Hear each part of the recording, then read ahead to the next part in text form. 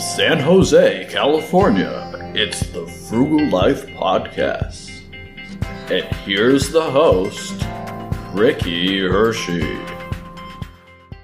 Welcome to the Frugal Life. So I may have underestimated the amount of time it will take me to get the studio up and running.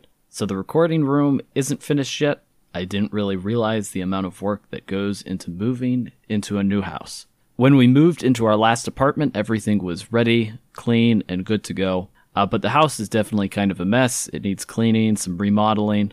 So this whole story will probably go on the vlog, which if you haven't seen yet, new episodes come out every Friday, so you can hear me here on the podcast Mondays and watch me there on Fridays.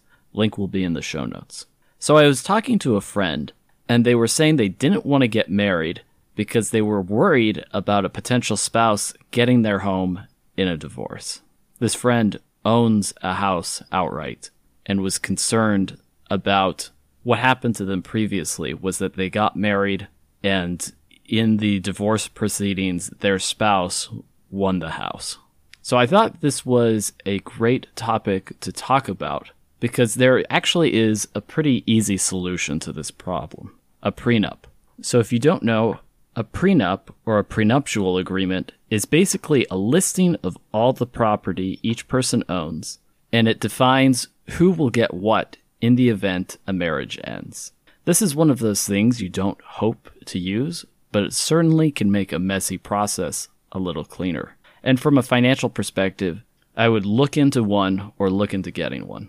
I think there's kind of a stigma associated with it, though. Marriage, though, is like a partnership.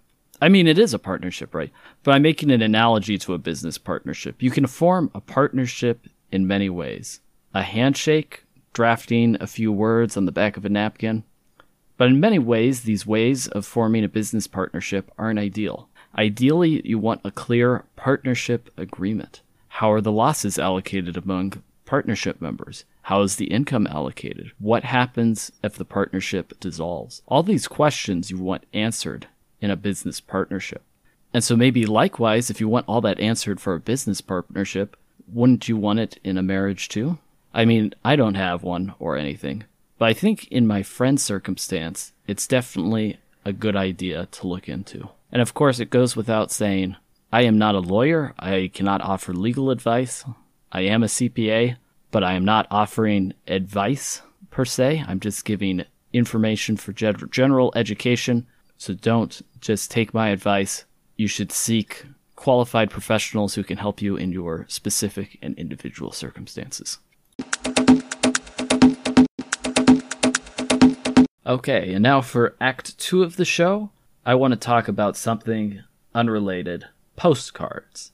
The Frug Life isn't about a life of self-deprivation. I've said it before, the Frug Life is about living life to the fullest. Just doing it in a more efficient way. And I want to share a great service I found with you recently. As you may know, I love to travel. Part of the fun of traveling is sharing our pictures of the trip. Well, this service lets you print photos and it makes it into a postcard for you and then mails it, which is awesome. I don't print photos anymore, but I know some of my older relatives love to get photos still. And so this is a great way I can send them photos with very little hassle. And did you even know that there's a special stamp for postcards? That's right. I mean, you can use a forever stamp, but you waste like 20 cents or whatever. Well, with this service, it's all handled. It sends the postcard for you with the pictures for just $2. And better yet, if you sign up with my offer code, your first postcard is totally free. So think of a relative or someone you should keep in better touch with and send them a postcard. They will love it. From personal experience, I know they will love it. So I get a free postcard too when you sign up with my link. So use the link in the description below. We both get to send a postcard. We both get to feel more connected with our families, and it will be awesome. Oh, and the service is called mypostcard.com, but make sure to use my link so we both get $2 of services free, which is enough to buy a postcard. And I used it personally, and I thought it was fantastic. The customer support I also used, and it was great. You'll have a great experience. Check it out. Lastly, the podcast is looking for new sponsors, so if you are interested in sponsoring an episode of the podcast or know someone who is interested in sponsoring an episode of the podcast, please get in touch with me. We can set something up. The rates should be super affordable. Also, along those notes, I have shared some information, some financial statements about how the podcast is doing on the blog. So check the blog out. You can look at the 3-month financial statements for the podcast. You can see all of the money I'm making from it, which isn't very much at this point.